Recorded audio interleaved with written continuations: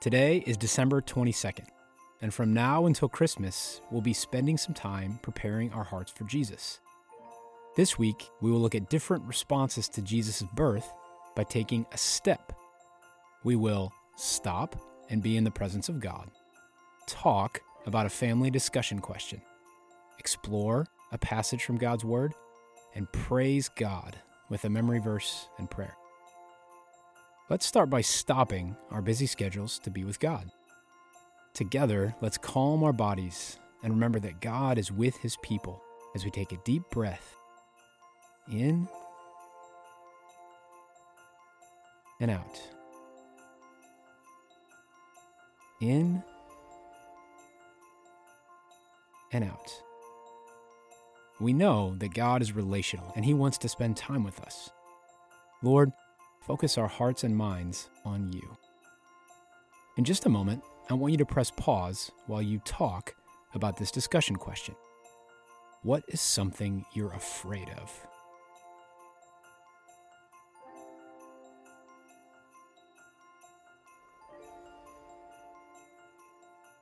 We've been looking at different responses to Jesus' birth this week, and as we saw yesterday, not everyone worshiped and praised Jesus immediately. Today, we're going to explore a passage from God's Word about someone who was actually afraid of Jesus. Let's listen. Matthew 2, verses 1 through 5. Jesus was born in the town of Bethlehem in Judea during the time when Herod was king. After Jesus was born, some wise men from the east came to Jerusalem. They asked, "Where is the baby who was born to be the King of the Jews? We saw his star in the east. We came to worship him." When King Herod heard about this new king of the Jews, he was troubled, and all the people in Jerusalem were worried too. Herod called a meeting of all the leading priests and teachers of the law. He asked them where the Christ would be born. They answered, "In the town of Bethlehem in Judea." What did King Herod think about Jesus?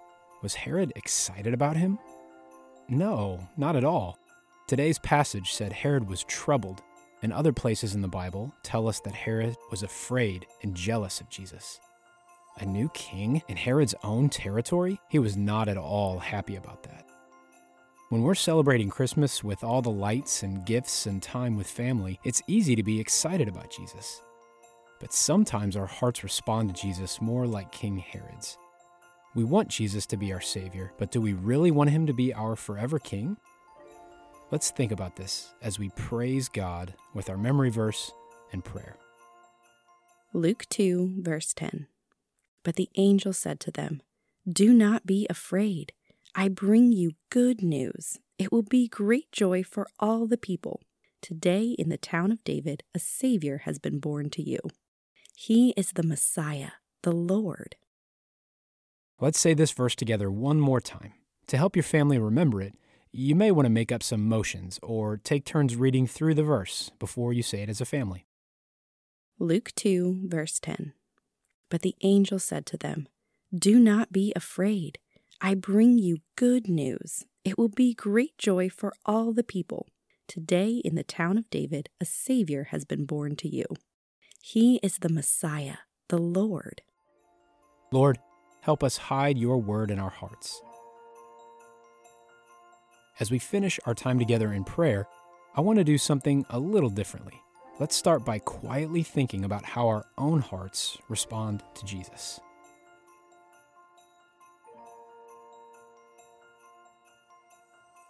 Lord God, we thank you for being with us now as we focus on you.